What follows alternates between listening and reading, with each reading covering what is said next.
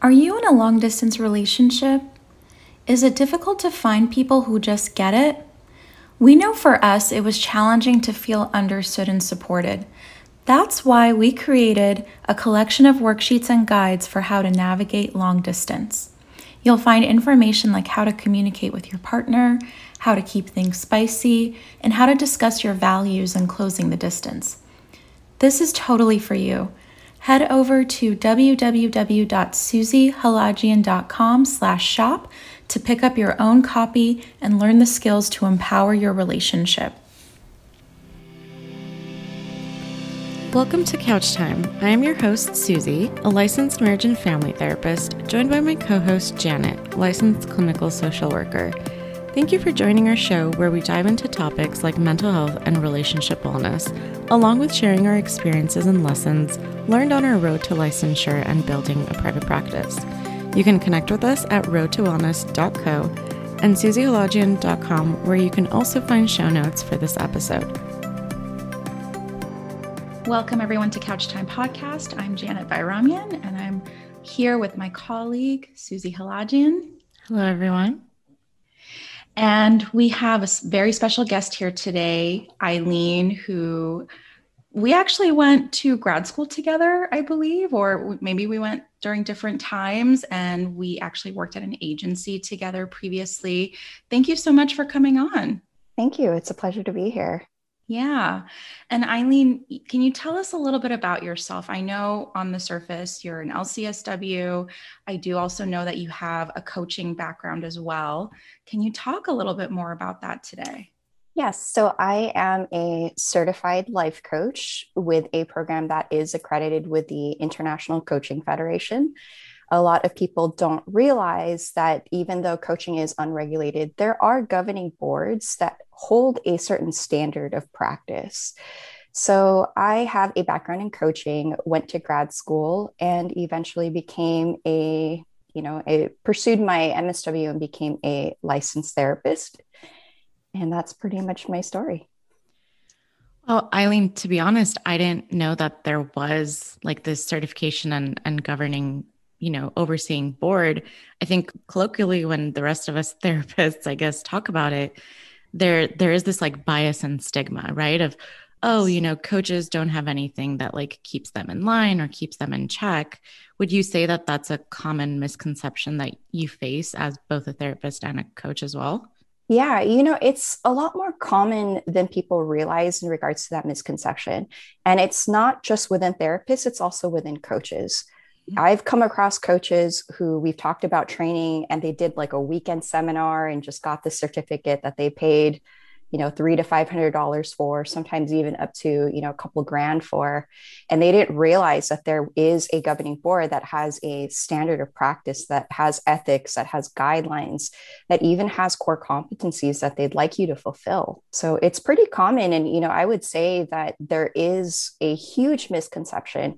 A lot of therapists, we deal with that misconception of being assumed that all we do in our sessions is listen to people vent. And it's part of the reason why it hurts us as therapists, because people will take this attitude of, I don't need a therapist. I have my friend or I have my partner and that's free. They don't recognize that what we do is we actually do have a scope of practice that we stick to. We have guidelines, we have frameworks that we use. And it's the same thing, with coaching. Coaching does have these expectations that it needs to adhere to, including ethics. So it's very much a misunderstanding. And I've gotten a chance to respect both disciplines for what they do and how they help people. I mean, it's great, I think, for those who are listening to be able to hear that perspective of yours. Because, even like when I think about, my friends or colleagues, I feel like we've all had that, guise of that misconception. So thank you for being able to clear that up for people who are listening and think, and might be even thinking like, I'm going into therapy or I'm considering going into coaching. Will I have some help and guidance to be able to follow that process? Yeah. The thing is that coaching is very unregulated. There is no formal process in which you have to go through a formal training in order to practice as a coach. There's no licensing process.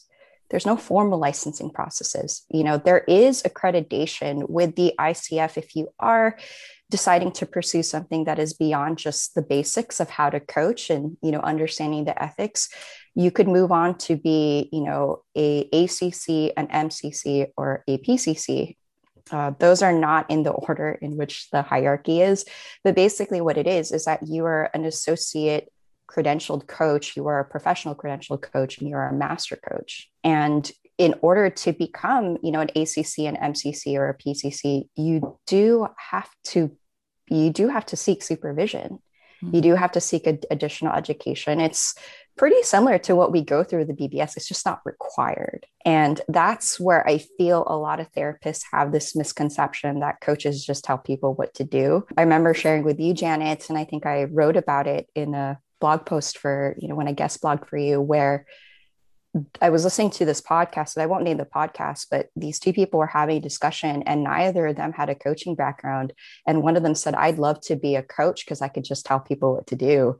And I literally just paused the podcast and I was like, I need to take a moment because that's not the truth. And it can be very, frustrating as a coach to want people to recognize you and what your scope of practice is. And thank you for illuminating that. Again, I'm learning so much about this and just hearing you speak. I am curious, Eileen, could you perhaps maybe define what coaching actually is? And also, could you explain the difference between coaching and therapy? Because I think a lot of people confuse the two. And also, I think when people are seeking help, they don't know what they need. Like some people question, oh, should I do therapy or should I do coaching? So curious if you can explain that. Yeah. So, the really best way for me to break this down, for me to create some sort of mental visualization exercise for the people that are listening to this podcast is to look at mental wellness as a continuum. And on one side of the spectrum, you've got more severe, more intense, and then on the other side, you have optimal wellness. And I'm going to also compare this to a physical fitness continuum, because it's easier to kind of grasp that concept. So, imagine that there's a line, I'm drawing a line, it's a straight line that's going from one side to the other. And on one side, it's going to be severe illness, distress, very high distress. And on the other hand, again, like I said, is optimal wellness. And it's less of, coaching and therapy, it's less of being segregated boxes of you're either well or unwell. It's more along that line. So when you look at it, when you look at wellness in terms of that continuum, what you are doing is you're getting an understanding of where you are on that continuum. Clearly at any point in your life, you're going to either move in the direction of wellness, or you're going to move in the direction of experiencing more significant, distress, disorder, etc. So when I'm thinking of when a client is coming in and trying to explain to them what their needs are, it's taking a look at where they are on that continuum. So if I'm using the comparison of physical fitness and physical wellness, a clinical psychotherapist is just like being a physical therapist, and they're trained in understanding the full anatomy and science behind distress, discomfort, as well as challenges with mobility. Clearly, with the example of the physical therapist, they are looking at any type of like impingements, etc. What you're doing as a clinical psychotherapist is you're kind of taking that same approach. You're looking at distress, you're looking at discomfort, you're looking at areas in which our life where there's limited mobility, right? Limited awareness, or what we can say. So what you're doing as, that side of the continuum is you're honing in on a lot of symptoms and you're understanding the core root of what's driving those symptoms. So there's a heavy focus on treatment, as well as working to move in the direction where there's no more impact to that injury or that disorder. And it becomes less of a challenge to basically move through your life. Clearly, as clinicians here, especially if you are accepting insurance, you're trying to make sure this person's meeting medical necessity. So what you're evaluating for is what part of their life domains are completely impacted. And that's what your central focus on is. You're looking to alleviate, reduce, or remove a lot of those symptoms. And sometimes really what therapy can be is it's about maintenance and management. It's about helping a person go from a high level of distress to feeling a bit more orderly. So with using this example of the continuum, Coaching is a lot like working with an athletic coach or a personal trainer. You're looking for somebody that is able-bodied enough to be able to do some of the exercises, the movements, going into a state of high performance. So along that continuum, you're also going to have different aspects and different, I guess you can say, niches of coaching. So you may have a coach who's just focusing on one aspect, and on the end of complete optimization, you could be working with an executive coach. That is somebody that's helping you do things like get your business straight, getting your affairs in order in a way that's going to help you with what your goals are. And I would say, the major differences between the two, in addition to what their focuses are, it's also what you do in actual practice. Therapy takes, there's different frameworks in which you could use for helping your clients with management of their symptoms. With coaching, there are also different frameworks to use, and they're actually similar but different. What I would say is the major common things that you would see with coaching and therapy is that they both promote wellness. What they're looking for is to help somebody feel better. They're helping somebody move across that continuum in any way that they need to. There's also, again, as I mentioned, if you are trained with the ICF, there's like a huge, huge focus on ethics. Coaches and therapists, it's all client self-determination. We got to respect what the client wants, even if it is not what's on our own agendas. We're there to support the client. We're there to listen to what they're saying. Coaches and therapy, for the most part, are strengths-based. We're looking to capitalize on what's going well in a client's life. What are their strengths? What are their capabilities? What do their support systems look like? What are the resources available that are going to help them along in this continuum? So with that said, there's also the big ethical things. Confidentiality is the same across the board. One of the things that is very grating for me as both a therapist and a coach is if I'm looking at a coach's social media, if that's YouTube, if that's any of their videos, when they start talking about clients, even if they don't name the client by name, I get really uncomfortable. And my first thought is, does your client know that you're discussing them on your social media? I think therapists have a better concept of not talking directly about their clients, but I don't necessarily see that in coaches. I see a lot of coaches that will not name clients, but they'll talk all about what happened in the session. So, that's one of those things where confidentiality is a really big thing. In regards to, other things as well, with therapy and coaching, there's also core competencies that you have to hit before you are able to practice as a coach. So there's core competencies, and I'm not going to go through them. I'm going to invite anybody who's curious to really go onto the ICF's website and to take a look at these core competencies. Now, the biggest things I would say on an ethical perspective between the both is, as a therapist, if your client gets into any type of legal trouble, there's a part of you that can hold privilege. It's part of our designation to hold privilege if it has any potential to hurt or harm your client. We can say no. We can basically decline that. We can talk to our malpractice insurances, have our attorneys representing us step in. You don't hold that same privilege with coaching.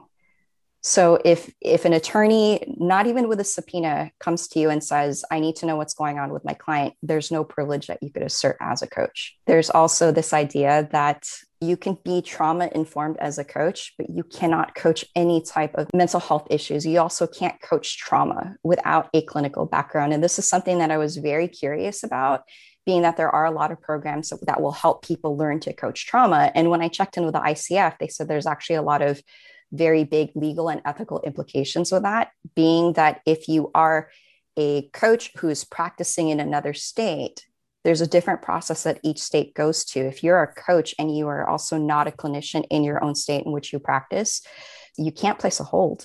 You also may not be trained to provide any type of crisis intervention in that moment. And the toughest things, and in discussion with ICF, as well as talking to my mentors about the challenges with coaching any type of mental health issues, is that you may not have the competency to do so. And it's also a big no-no. It's outside of your scope of practice.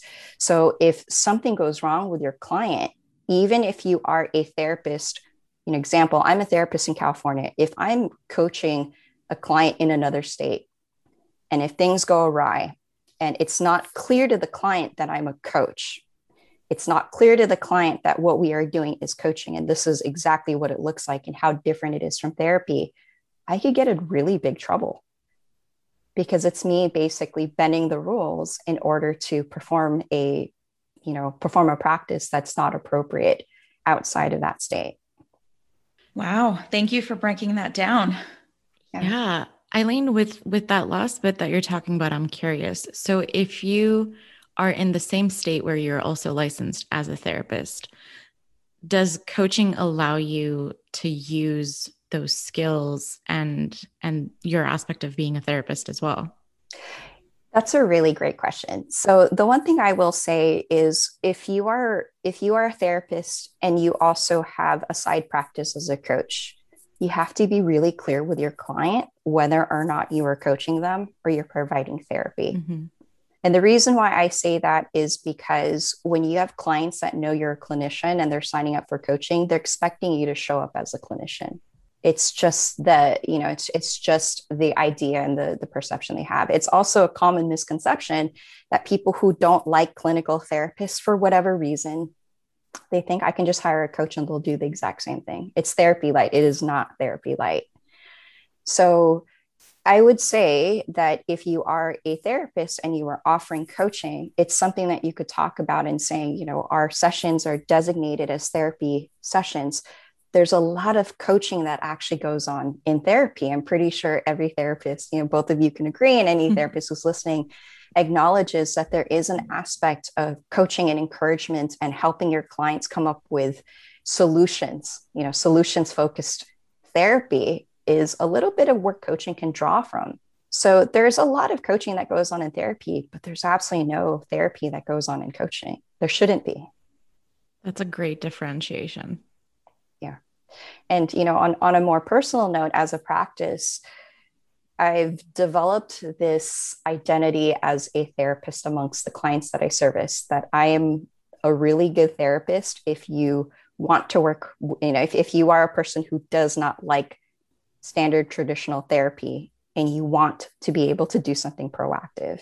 Therapy is very heavily based on a process orientation. It's process oriented versus coaching, which is a little bit more progress oriented. So there is a greater use of solutions focus. There is a greater use of creating systems, of creating routines, and you put more weight on that in coaching. I love that. Do you feel like because like you said, you're very clear, or you have that discussion with clients as to what type of modality you're using with them, whether you're wearing your therapy hat or your coaching hat. I'm so curious though, do you feel like you have a sense of being able to, in a sense, like hold one hat and be clear in that moment? Or do you find that, you sort of interchange between the two sometimes? So when it comes down to isolating just a therapy client or just a coaching client, I do have that really good, strong delineation. And part of it is, like I said, it's looking at wellness as a continuum. And, the audience can't see this, I'm drawing a line, but there is this period in which there is an overlap. And much like how you could see a physical therapist while also working with an athletic trainer, that there is that overlap there. So when I have a client come in, usually what we talk about is identifying where they are on that continuum and what they could benefit from more. That's really what it is. It's identifying where are you on that spectrum and what is the greatest need that you have. Example, I think it's great to use anecdotes here, is I could have a client that comes in and says, I went through a massive divorce last year and I'm looking to improve the quality of my life. And typical screener questions I'll ask, especially if they know that I do both and they're not sure which one to go with, is I'll ask them, where are you in regards to recovering from that divorce? And what do you need now? If the response is, I'm noticing that I'm having a lot of patterns that are showing up, a lot of behaviors, a lot of, anxieties, anything of the sort, I'm more inclined to encourage them to participate in therapy and counseling to get them to a point where they have a little bit more confidence about dating. Same client comes in and says, I went through this divorce. I didn't exactly go through therapy, but I've made peace with how things ended. and I'm looking to have somebody help me learn how to date. It's been years since I've been, on dating, and dating apps intimidate me. Putting myself out there is really scary. And we take a full scope of, their life. We take a full scope of what their levels of happiness are in all these different areas and how those may or may not have been impacted by the divorce. And then we create this whole system to help them flourish with dating. I love that. I love how you even broke it down and compared it to, like you talked about, physical fitness, because as you were explaining it, I was thinking to myself, yeah, both are needed. Physical therapists are needed. Personal trainers are needed. They're both so valuable. It's just sort of like the tools that are provided are just a little bit different, yet they're still addressing what the client is wanting to work on, which is issues that's going on within their bodies. So I love how you broke that down. It's like same thing. Therapists are needed and coaches are needed, of course, as long as they are practicing ethically and according to their board standards. Yeah. It's a lot like comparing, the idea of going to a physical therapist and saying, I need to lose weight. Right. And your physical therapist, while they might have the backing and the training, maybe they started off as a personal trainer first. They may, take that moment to assess and say, okay, well, I primarily practice as a physical therapist. Let's take a look at how I can support you with weight loss. Are you having any issues with your mobility or your joints or anything that's preventing you from weight loss? That's that focus. But they may even make the referral for you to see an actual personal trainer. Or if you are a high performer, it's being able to back up what your athletic coach is working on. So, the one thing is that it's a great overlap. Best way I can kind of describe it is if you are a person who is in therapy and unpacking a lot of work, but you're leaving your therapy sessions feeling slightly unsatisfied because you're looking for some kind of solution. You're looking for some kind of thing to do to further you along the way. It's a great compliment to have a coach on board. And what I've done as a coach is I've also worked in tandem with therapists. There's releases that are signed on both ends. I'll coordinate with a therapist, and, a client I used to work with, her therapist and her would process a lot of things in relation to her anxiety, and they would make notes on the side. She would take notes in therapy and make notes on the side. And her therapist would even say, I think that's a great thing to work on with with your coach. It's a great thing to talk about your routine and keeping you accountable with doing these self-care routines, these, anxiety management routines outside of, the therapy sessions. And likewise, when I would be working with this client and we would be talking about things, I would point out, I can see how that's a really big barrier for you. How do you feel about bringing that up in therapy? Or even ask the question of what's going on in therapy and how is that being addressed? So that way everyone stays in their lanes. Love that. Love that. And, Eileen, a lot of our listeners, they are newly licensed, or, they might be in grad school interested in joining the field. And so often I do see a lot of clinicians that are kind of grappling with that question. Should I also do coaching? Should I maybe look into this? Can I do both? Curious if you have any piece of feedback or advice to someone who's maybe newer or interested in looking into both fields of therapy and coaching. Yeah. So the best advice I can give, right? The simplest advice is to figure out the client you want to work with. What are some of the things that are going on in their lives, right? Of course, clearly, if you are developing the business side of it and you're creating a client avatar to give you an idea of how to market, how to speak to the client so that they feel seen and heard just based on what you're putting out there. It's the same thing. You want to create this ideal client you want to work with. And the question I always ask, some of the people that I mentor, is to ask the question of, how would they best be served? Would they best be served with helping them understand how they got there? Or would they best be served with how to move forward?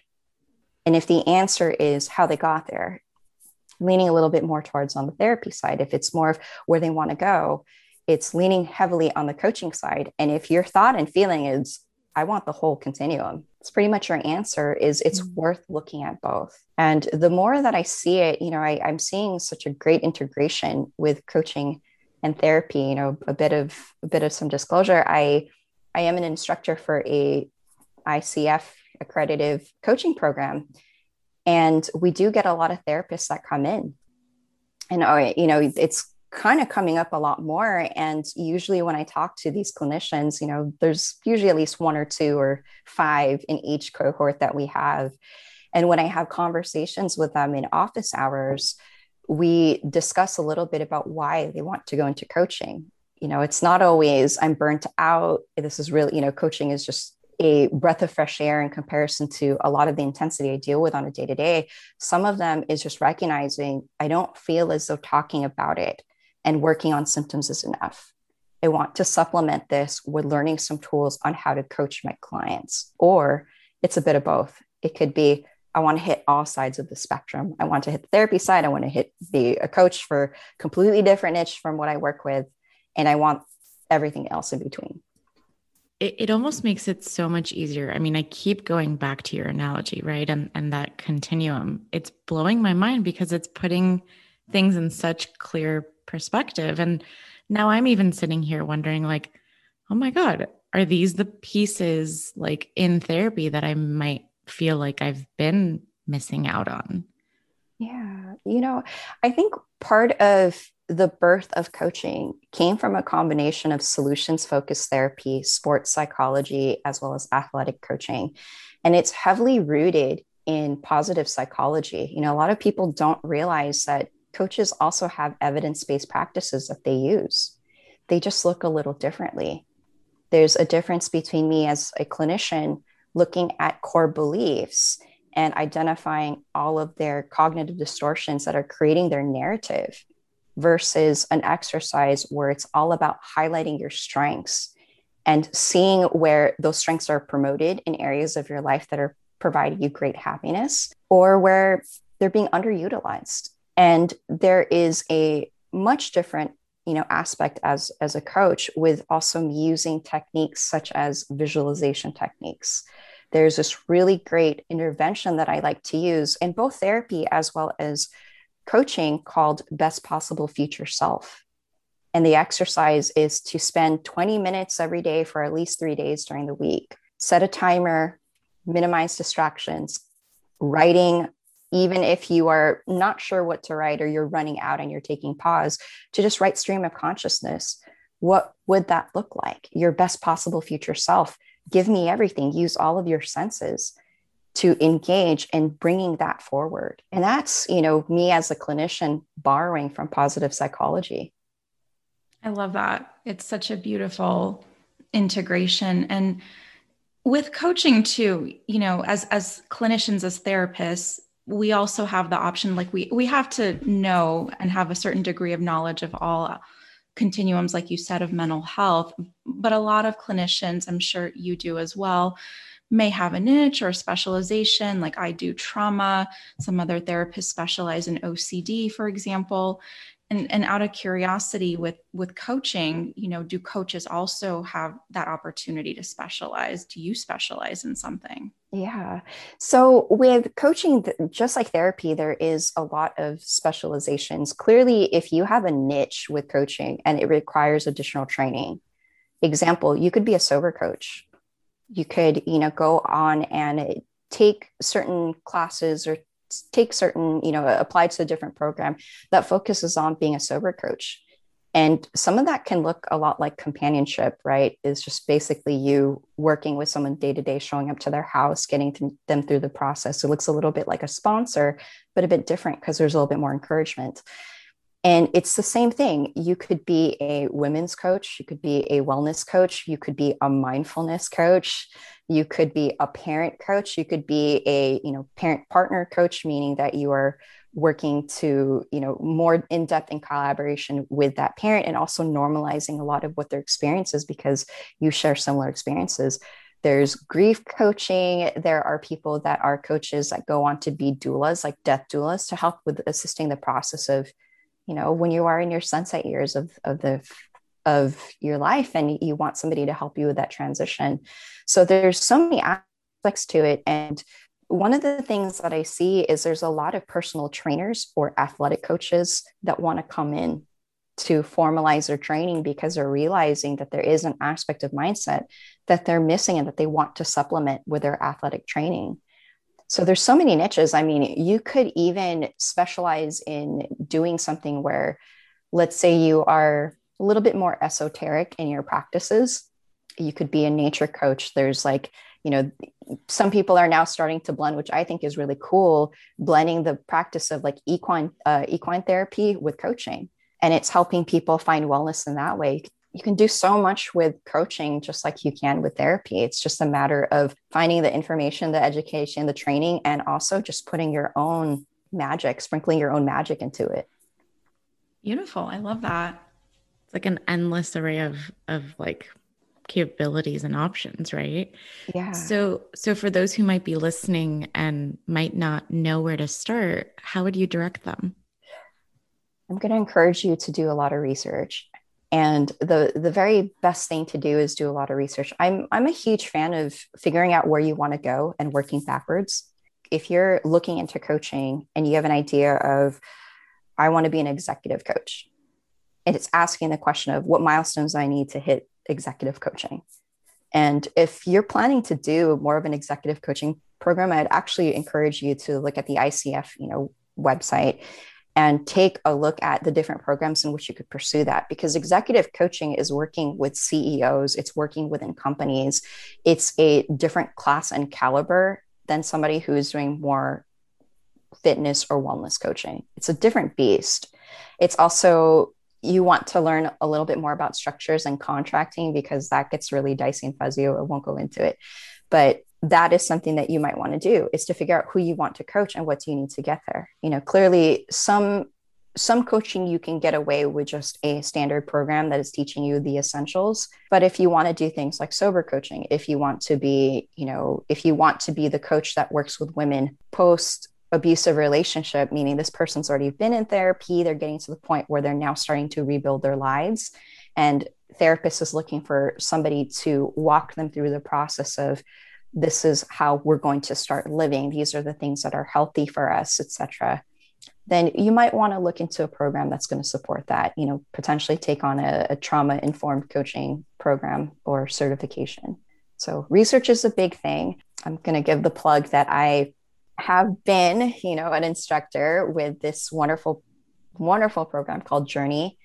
And anybody could look them up and even speak to a live person about what coaching is, what's the overview of the program, what do they highlight, what do they work on. And if anyone wants to, look that up, it's Journey, spelled JRNI.co.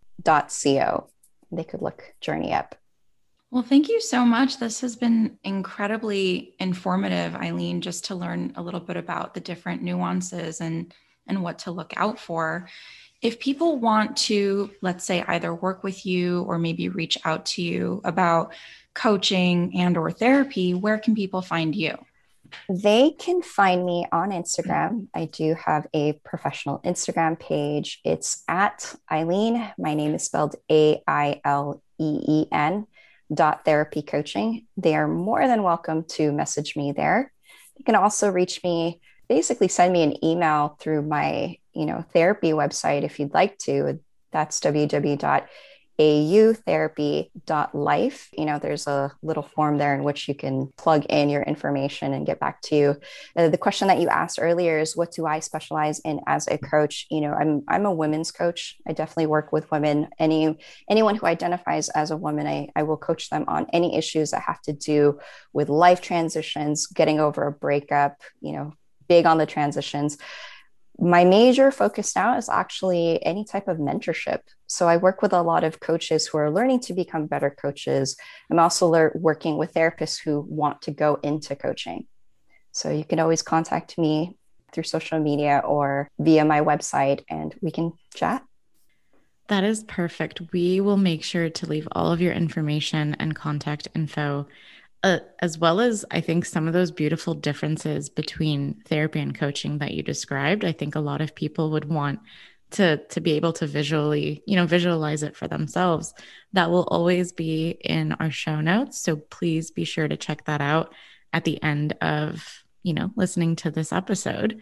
Eileen, one thing that we like to wrap off, all our episodes with, and I think you kind of touched on this, especially with, letting us know that you are on social media.